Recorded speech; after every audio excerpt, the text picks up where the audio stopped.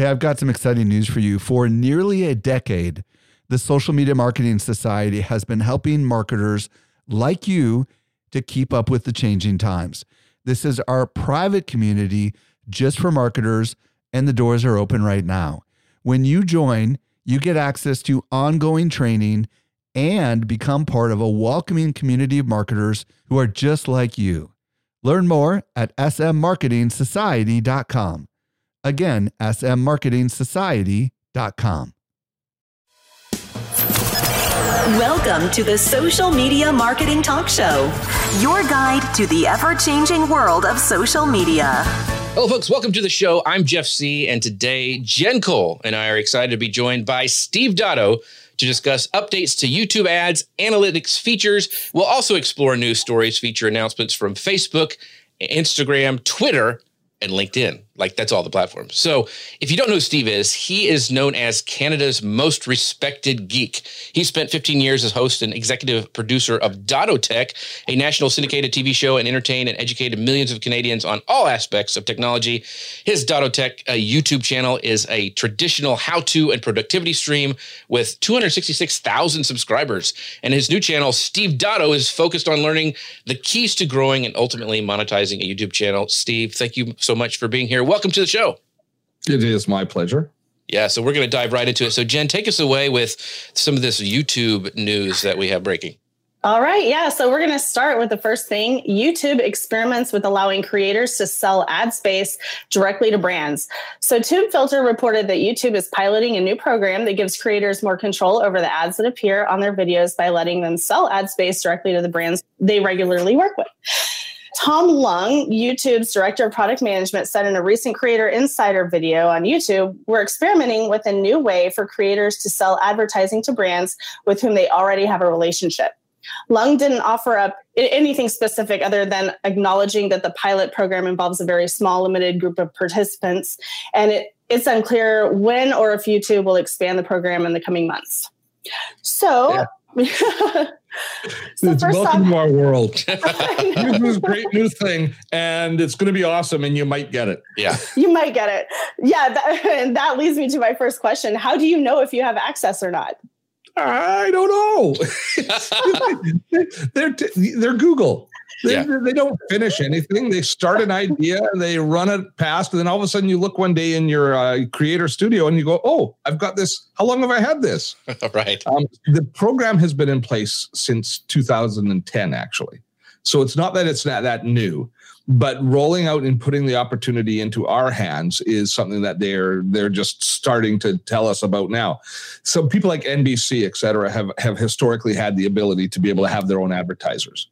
Which creates a whole bunch of new benefits, and it actually takes a lot of pressure away from YouTube, a lot of the social pressure, which we'll, I'm sure, talk about in a few moments. So I can't find any reference to it in any of my accounts. So I'm in the dark, as most of us are. It sounds great. It's one of the holy grails. Mm-hmm. For us. I mean, one of the reasons I'm really bullish on podcasting personally right now is the fact that we are now starting to see dynamic ad insertion, where we can put ads in that we determine that extend the value of our back catalog dramatically by allowing us to change the calls to action within that. So if that comes to YouTube, that would be a game changer for so many content creators. But there's still a lot of hurdles to overcome. Right now, they're saying that it has to come from an ad platform that has the ability to do insertion. I see one of the questions that you prepped me for is how long? We don't know. We don't know if there's going to be the ability to skip these ads as you do, the way we have our current, skippable ad format. So there's so many unknowns. It's just a kind of a tantalizing tease at this point. So let's say people are like, they're like, I have no idea what this means. Is this kind of like a creator version of partner sold ads? So if we're going to like pull out and kind of look at this from, people who are just getting started, is this what they're saying is that you will be able to take and sell to specific, like, let's say Evernote, you do a lot of Evernote stuff. Could you go to Evernote and go, hey, Evernote, I'm going to sell you an ad spot on my channel and you pay me directly kind of thing. Is that what they're talking about? Yes. Okay. Yes, I know YouTube will want their YouTube tax at some point. So it's going to have to go through some sort of mechanism where they can scoop off a large percentage of the revenue. But that's exactly it. I can go to a brand and I can do it. But the exciting thing is not just that I can go to a brand, because I can go to a brand right now. I can go to Evernote and I can bake it into my video, right? I can say, but then it's entrenched in the video. And we, 3 years from now, somebody watching it is going to see that ad. And so for how-to channels like ours, that's problematic because, the story changes. For newsy and more topical stuff, it's not such a big deal. So that we've been able to do. But it means that we can also swap out, at least this is what I believe, is we'll be able to swap out those ads in the future. So if I'm, say, promoting my webinar Wednesday, I could go through, I could actually become my own client, and I could go through and I could promote the next month's, the next week's webinar on my whole back catalog when people are looking. That sort of thing would be, as I say, would be a game changer for us if we had the ability to do that. And there's some benefits to YouTube and there's some risks. The biggest benefit is for YouTube is they've got a real problem that they have to hold all of ads have to meet the minimum viable requirements for social acceptance. Right. So, YouTube has been, we've just gone through this whole business with ads that are focused or videos that are focused on kids. So there's this whole social baseline of the ads have to meet this requirement. So that shuts off so many advertisers and so many creators, because some advertisers who want to do edgier products can't get into the general platform. And more importantly, creators who create content which is considered to be at all controversial run the risk of having that dreaded demonetization on your video. So if you're running a video up and all of a sudden you say a bad word or you do something wrong, it's demonetized. And so you've just done all of this creation. Now, your existing baked-in advertisers still get their benefit, but all of the AdSense, all of that extra revenue, which you shouldn't rely on and you shouldn't build your business on. But if you are a good creator and you're in the right spot, can be quite lucrative. That is all taken away. YouTube passes on the responsibility. If the content creator and the advertiser agree on the content, then YouTube has a little bit of a more solid ground to stand on to allow the ad to run. So the demonetization is not such an issue. Because the big issue for YouTube, although they would like us to think they care about who's watching, they care about who's paying. Right. And it's the advertiser's backlash when there is a public backlash to content that causes a problem. But if this specific advertiser advertises this specific product, then the backlash isn't against YouTube, it's against advertiser and product. And YouTube's clear and, wow, we didn't do anything. It wasn't our fault. Right. That's why I think it's going to happen. But how it's going to look, we don't know yet. So one of the questions I wanted to bring up from Lisa in the comments, she goes, could Evernote approach you? So if this does roll out, would you think that more creators are going to have brands actually approaching them, and that gives you a lot more? Sure. Okay. Yes and no. By the way, steve@dottotech.com if Evernote wants to contact me. Advertisers can already target your channel. So if you watch my channel, you'll see a lot of the top products that I talk about already targeting that channel and running ads on it. And the algorithm's good at finding it. So it's less likely that they will do that. They reach out anyways because they want you to do custom content and they want vertical videos. So I don't think that that's as big a benefit as it might seem on the surface, because they can already buy ads on the channel. And indeed they do. They will hyper-target on different, I don't know if that's a word, but they will focus on different content creators to reach their communities. And by the way, that's a great hack, is you can target your show on your competitor's channel. Wow. That's a little sneaky. Yeah. We're getting some great stuff from Steve today. So moving on to the next part of this kind of YouTube centric show is that YouTube Creator Studio features now a mid-roll ads editor. So YouTube's mid-roll ad editor, found in the newest version of Creator Studio, gives creators the option to manually place mid-roll ads in their videos. Creators can choose where the ads are shown using this new drag and drop interface. So they actually, in their creator channel, just did a video to remind people about these updates. So can you explain for people who are not really familiar with this terminology, what mid-roll ads are and why this is a really cool feature?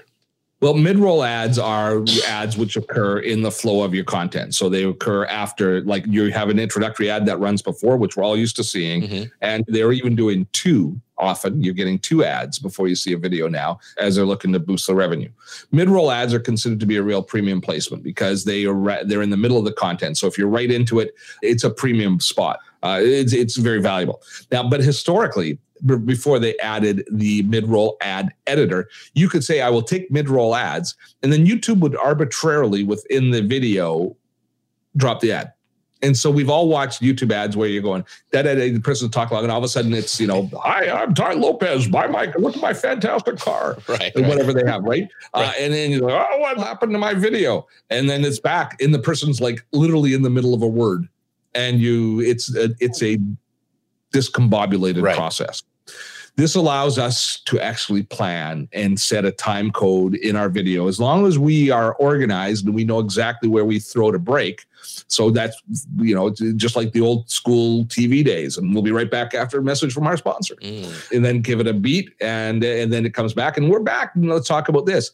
Now, it might be a little bit embarrassing because not all videos are monetized 100%. Actually, no videos are monetized 100%. So occasionally you're going to throw to a sponsor that's not there, and you're going to come back from a sponsor that wasn't there, and people are going to go, what a lame creator. You can't get any sponsors. Gotcha. But that's probably better. So maybe you can put a little splash screen up, like something fun, to advertise here, call Steve. This space is available, call Steve. Right. You can do something like that, but it allows you to more elegantly manage your viewers' journey through your video. Yeah, that sounds like a really handy tool. Do you know where people are going to be able to find the mid-roll editor in Creator Studio? Yeah, it's in the ads editor. So you I think it's in the right-hand column now. Down there, there's your ads editor where you enable all of the advertising and where things occur. Same area that you do your cards and your end cards, your YouTube cards and your end cards. Awesome. So you mentioned almost like using this as a storytelling feature. Like if you can do it right and you make it, like you said, put this space available or whatever. I think that's a great idea for creators who are able to use this. Now, how does this drag and drop interface work? Is it like the end screen thing? Is it, have you played with it and is it pretty simple to use? Yeah. Yeah, we haven't built any of our videos with logical ad breaks in yet. We haven't got that sophisticated. But if you just drag and then you say this is where it's an interactive timeline that you basically get an insertion point and you drag to the time code where you want the ad to occur, and that's where it drops in. If you don't do that, YouTube will arbitrarily continue to select it. Gotcha. And then they usually do that with a pause or something. The algorithm kind of figures it out. Is that how it works? Or do they just throw it in there? I don't know. Okay. I don't know the mysteries of the YouTube algorithm, but I suspect they do it when you're at a peak viewership. Okay. Gotcha. Great point. So we'll move on to the next thing having to do with YouTube today. And so our next item is YouTube adds notifications analytics to video metrics. So YouTube notification analytics give creators access to a new set of data collected around bell notifications. The data will reveal how many subscribers received a notification and how many subscribers clicked on the bell. The data will also report on the number of video views were received via bell notifications. Yes, another place for us to get depressed. That's what you're going to say about that. Yeah. So where can we find this new data, Steve? Okay, so there's two places that you're going to find bell notification data. So for those of you that don't know, YouTube has become similar to Facebook in the fact that even if you subscribe, they don't always serve you the content that you're subscribed to in your newsfeed. So YouTube has added this bell notification, which means I want to be notified every time a new video is gone. And it's kind of like, it's not even mostly. They say that you receive it, but we all know that 100% of our viewers, subscribers don't get that bell notification either. And YouTube then, and so we all tell people to do that, to subscribe and ring that bell notification so you hear. Because why this is important is not just that the video gets watched, but you want the video watched within a certain time frame. One of the biggest keys to getting your video recommended more often on YouTube, which is where we get all of our growth from and where we get all of our views from, is momentum. In that first 4 hours, 6 hours of your video being posted, the more traffic that comes to it, and that watches it through, the more it validates to YouTube that this is good content that they should be sharing outside of maybe the normal channels. So this is where it becomes growth opportunity. It's going to rank better in search. And overall, the video has got a healthy start in life. It's like having a nice 12-pound baby born as opposed to something premature that has to struggle through its life. Right. This has got a good start on life. It gives these videos, that's a terrible analogy, but it gives these videos a good start on life. So it's important to us. So we've been in a vacuum knowing how many of our subscribers actually see it and how many notifications, because we didn't know. So now they've added it as an analytic. So it appears in two places: how many of your viewers are subscribed and how many of those have asked for notifications is in your main analytics panel. But then you have to go into each video's analytics panel in order to see how many of them were notified on that video and how many of them clicked through. And it's nascent. It's just started. So I just took a look to see, and I only have a couple of videos that even have the feature on it. And it takes them 3 days to get the analytics. So I can't even see what my analytics are yet, but it'll be helpful. I tend to think it'll be depressing. So why do you say it'll be depressing? Because you'll realize how many people don't ring the bell? Because I worked my tail off to get a couple of 100,000 subscribers. And like 15% of them have notifications turned on and the bell turned on.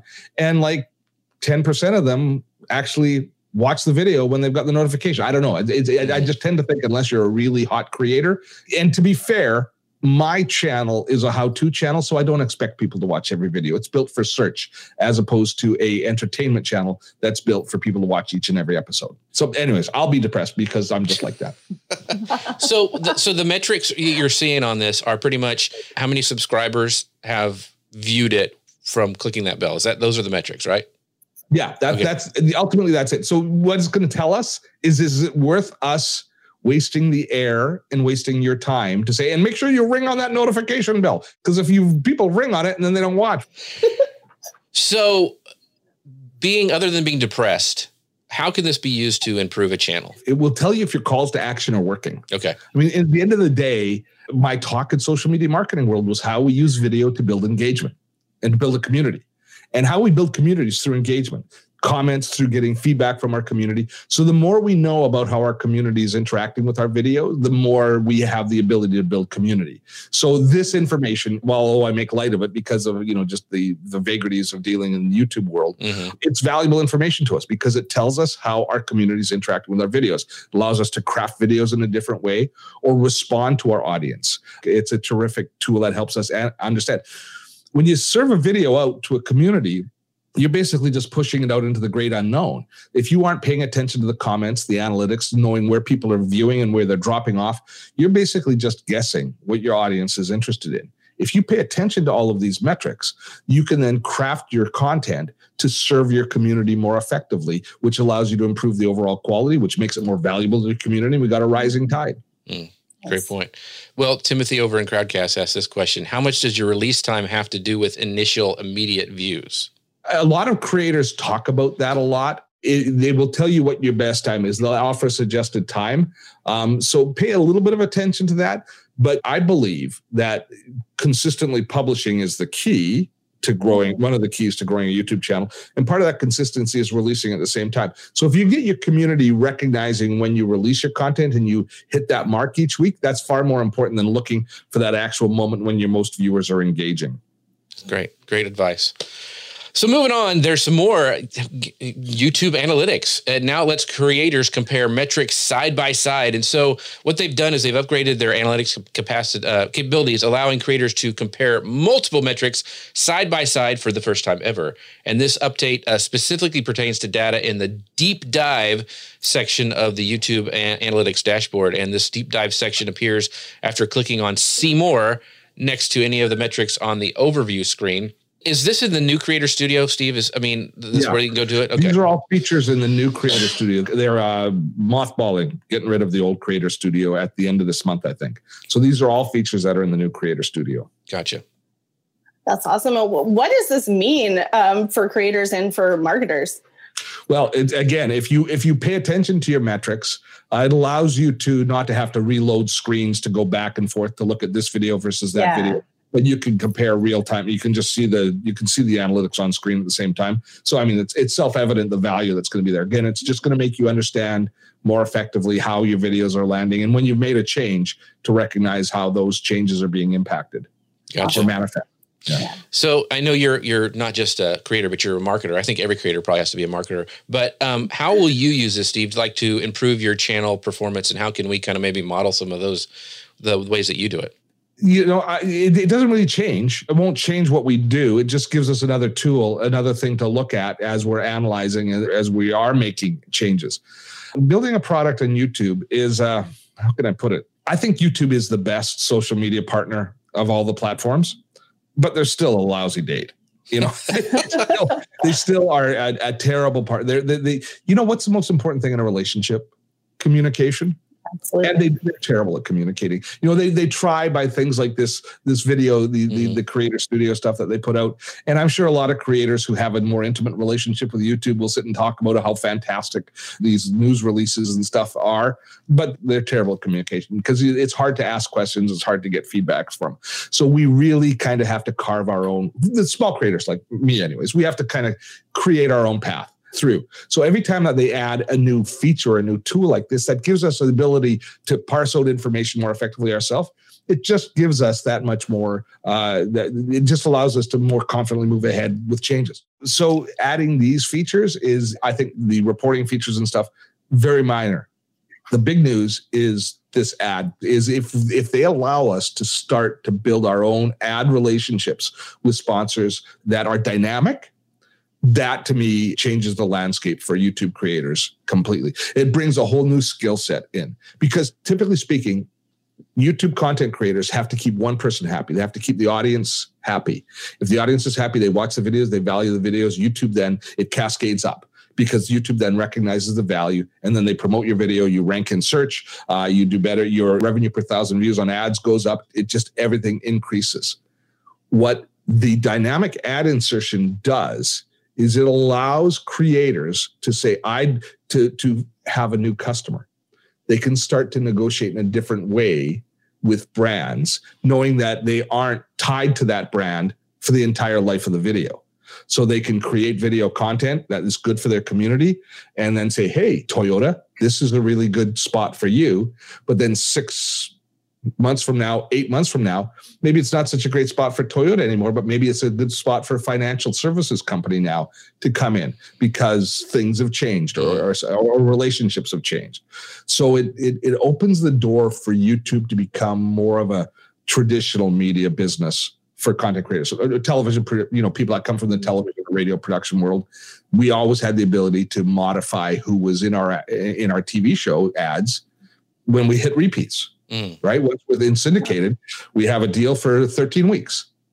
Now we can do 13-week deals again. I find that kind of exciting. Very cool. Very cool. So, Steve, stories are a really big thing across a lot of platforms right now. What are your thoughts on YouTube stories? Does anybody watch them? Valid question. Here's my issue with stories overall. And Lisa Jenkins is right. I am a curmudgeon. I recognize that there's value in them. Don't get me wrong. All of you people that do stories and my friends that have tremendous success in them, yay, good for you. I understand that they work, but they're temporary. And if I'm going to spend time creating video, I want to create persistent video that delivers for me 24 hours a day, 7 days a week for months or years to come. So every piece of content that we create with a long tail in mind. And I just don't see how stories serves that need. Now, maybe if I was a bigger company or if I was more entertainment based in my content and delivery, I would find more value in the stories because they do create engagement. I get that. Yeah. But content creation is hard work. Creating good content is hard work. And if you have limited bandwidth to create that content, why not create persistent content? That's my question. So consequently, I've got this negative attitude towards all stories. And my team gets mad at me. You got to post more stories. We would do so much better. And I know we would do better. But you know what? A really good video that lives for 2 years on YouTube about how to do something, if I spend that amount of time doing that, that's good too. Yeah. And I know how to do that. Yeah. Yeah, a lot of people are agreeing with you in the comments. Emily is saying, it's daunting, so many stories to watch. But, well, you know what? We're going to be talking about stories a little bit more coming up from Facebook, Instagram, Twitter. I don't want to, I won't say it, in your cornflakes, because I recognize this value. And some people do really well with them. It's just I'm not the right guy to teach. You stepped in it there. So, but we want to find out, Steve, where we can find out more about you. If people want to catch your webinars or find out we've talked about your YouTube channel a lot. So where can they find out more about you? I am dropping a link. Let me drop a link. Well, can you say it out loud for the podcast listeners? Yes. I'm just dropping a link right now, seeing if that works. Does that work? Yes, it did. Oh, good. I was able to drop one. So we do a weekly webinar called Webinar Wednesday, where we teach some aspect of content creation or productivity. This week, we're going to be talking about Notion. Coming up on Wednesday, we're going to be Francesco D'Alessio is going to be joining us, and we're going to have an update on what's new in Notion. So we're on the productivity bandwagon. My passion project is Grey Matters with Steve Dotto. That's Grey Matters with Steve Dotto. It's a podcast, and it's designed to teach baby boomers and Gen Xers, who I now call Boom X, how to remain relevant in the digital age, how to pivot, baby boomers and Gen X primarily think that we overwhelmingly think that social marketing belongs to millennials, and it doesn't, that we don't have a place there. Well, I'm proof of that. I won't say you're proof of that, Jeff, but you might be proof of that. I am proof of that. Yeah. And they need the encouragement. So I'm teaching them about how to build an online business, how to re-envision their career as they're facing a reluctant retirement, if they're being forced out, or if it's just time to make a change. Who knows what's going on in the world today? It's my passion right now, is teaching baby boomers and Gen X how to build online businesses. So Grey Matters with Steve Dotto. That's where I really want you to be. But join us for Webinar Wednesday. We have fun there too. Awesome. Well, thanks, Steve, for coming on the show and breaking down all the YouTube stuff for us. Make sure you go check out his podcast. I'm assuming it's on all the big podcast platforms. It is. And it's persistent. It doesn't just last for a day. Yeah. So it's not like a story. So thanks, Steve. We'll see you next time. Appreciate it. Bye now. Thanks. Have fun swarming the castle. Thanks, Steve. All right. So now for stories on stories. Jen and I are going to take this. First up is Facebook test cross-posting Facebook stories to Instagram stories. So Jen, talk about this, because this is a little confusing. Yeah, this is definitely confusing. But if you've already been using Instagram to post to your Facebook, it's kind of, it's reversed. So in 2017, Instagram added the option to cross-post stories to Facebook stories. Now, TechCrunch's Josh Constantine is reporting that Facebook has confirmed it is testing the option to cross-post Facebook stories to Instagram.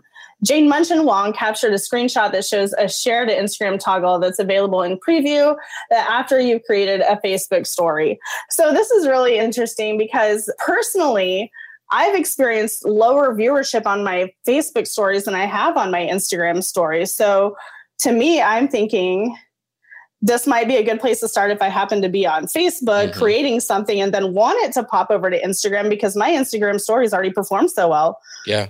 And our intrepid editor in charge, Lisa, brought this idea up, thinking that maybe this could be a move towards a single standalone stories app, which I think all of us as marketers would be like, yes, one place. That would be awesome. So I tend to agree with Lisa on this one. I think that it is a move because, so where you start isn't really going to matter anymore. It's just going to be a platform. Right. And so I don't know if it'll be integrated in the app or they're just going to take one away and have everything go in one spot, but I think it's going to eventually move to that. So anyway. Yeah. It's really interesting because I would still want my stuff to show up like in the Facebook timeline though. And then of course at the top of the Instagram. So then it makes you wonder, like, are they going to lead you off into another app? Yeah, they're really trying to figure out how that might work. Yeah, and there's a lot of the Facebook influencers I've read that thinking, that they're going to, figure out a way to do that because they're getting Facebook's getting more of their fingers into Instagram since they bought them. So interesting stuff. And this next stories thing, you've got to take this one too because you're all about Twitter. So tell us about this. And I'm sorry, it sounds like a medical thing that I won't go into, but it just. Tell them what it's called and then tell us what it is. You bet.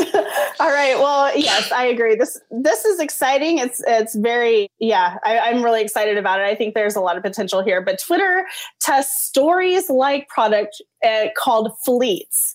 So on March 4th, so just a couple of days ago, product lead at Twitter, Kayvon Bakor, announced the rollout of a stories-like feature called Fleets, currently being tested only in Brazil for both iOS and Android.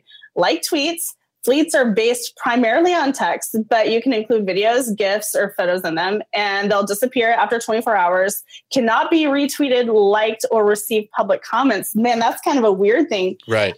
It's going to be, it's like what Steve was saying, it's 24 hours and it's gone. They don't really, it's just there and gone. So it's really interesting. Yeah, it's very interesting. I'm wondering, like the real purpose of how you would use these on Twitter, because Twitter already moves so entirely fast. People don't like hang out on content on Twitter. They're scrolling all the time. So I'm interested to find out what these are going to look like and how they're going to be useful to people. So Sylvia said, yes, it is not named very well. It's like that thing that helps you when you need to, so it's just not a good name, but there's been a report of what it looks like. These are from, it's in Brazil. First of all, Twitter users in Brazil say they see the usual round story icon at the top of their timeline. And then they're able to post video content up to 2 minutes and 20 seconds in length, which is kind of an odd number. And then whitelisted publishers will be able to publish videos up to 10 minutes in length. So, Jen, why Brazil? That just was odd to me. And Yeah, that's a really good question. I'm not sure why Brazil, but they're testing. Every platform is testing different things in different places right now. So the reason as to why Brazil, that's a very good question. Maybe they have higher usership there. That's one of the things that I think the article from WERSM.com talked about, that they are one of the countries that talk the most on Twitter, and that's why they're testing it there, which is really interesting. So one of the questions is, who can see my fleets?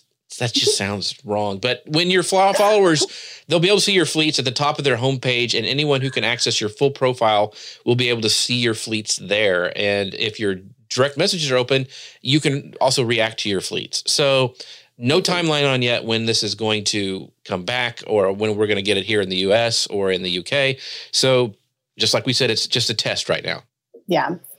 So this whole dark social thing, you see it a lot on Instagram and of course Facebook. When you get a fleet or somebody's responding to your fleet, it goes directly into your direct messages. So it's going to be the same on Twitter. You have a fleet, somebody wants to respond to it, it's going to be via direct message. It says, or emoji, and you could just kind of like Instagram or Facebook, you continue the conversation in your direct messages on dark social. Yeah. Really interesting. Pretty interesting. So if you are in Brazil and have access to this, we would love to know what this looks like, what your thoughts are. Let us know if you're listening to this on the podcast or also here rewatching the replay on Crowdcast. Let us know, because we want to know more about this, because it's really interesting. But not to be outdone, one more platform is trying out the stories format. LinkedIn, of all places, is testing out a new stories format. Currently, it's testing stories format internally. So they're doing this with employees inside of LinkedIn. They're testing it inside of there, but they're going to start testing this among their members in the next few months. So LinkedIn head of content product Pete Davies wrote that LinkedIn aims for its stories to be a lighter and more casual way of interacting instead of formal messaging, ultimately develop the conversational aspect of the platform. So when I heard this, I'm like, oh no, they're trying to be, LinkedIn, for a lot of us, it's becoming more and more social, more and more important. A lot of people compared it to, I think AJ Wilcox said it was, this is like what Facebook was in 2006. Yeah. But when I heard it, I was like, what do they do in stories? But I read some other articles and they said, this is how the younger generation communicates. Yes. So it makes sense to me. So what are your thoughts, Jen? They can be just as beneficial and just as attractive as any other kind of stories. It's just with a different kind of feel. Like I think the behind the scenes is going to be more about what you're working on, or what team meetings look like, or, that kind of behind the scenes. This is our office culture. This is our industry culture. This is something that I've just learned, and creating stories like that are relevant, not necessarily fun and nonsensical, but relevant and valuable for your LinkedIn audience. I definitely see, if you do it the right way and do it in an appropriate way on LinkedIn, that it can be kind of a lot of fun and a great way to learn more about your industry and about who's in your industry and what they're currently doing. Yeah, the more I think about it, the more I think it's smart of LinkedIn to do this, just because I know my kids communicate in stories. They, that's how they react to their friends. And, so I think it's a good play to get, they don't want to turn into, the platform right now is considered the professional platform. That's where professionals are. Right. When they're wanting to go in the workforce, that's how they're going to want to communicate. So I think it's probably a good move, and we just need to embrace it and move forward with it. So anyway, folks, that is our show today. You can always find out more details, links, and notes on everything that we discuss in our social media marketing talk show recap. It publishes every Saturday at Social Media Examiner. You can find out more at socialmediaexaminer.com/news. And also, we've talked about this a couple of times that you can subscribe to this as a podcast, and we'd love for you to do that on Apple Podcasts, Google Play, and Spotify, with new episodes publishing every Saturday. And we'd love for you guys to leave a review for that. Our next show is Friday, March 20th at 10 a.m. Pacific, 1 p.m. Eastern. And you can check out our weekly show calendar at socialmediaexaminer.com/live show. Jen, thank you so much for coming and being an awesome co-host. You know, your insights and putting this all together have been super helpful and awesome as always. And I love talking with you. So thank you so much. Oh, thank you so much, Jeff. And thank you all for joining us. Thank you to Steve Dotto for being here with us too. Yep. And we will see you guys next time. Thanks for listening. Bye now. The Social Media Marketing Talk Show is a Social Media Examiner production. For more social media insight, visit socialmediaexaminer.com. Hey, just a quick reminder, join the Social Media Marketing Society today and level up your marketing for your company or your clients. Visit smmarketingsociety.com to find out more.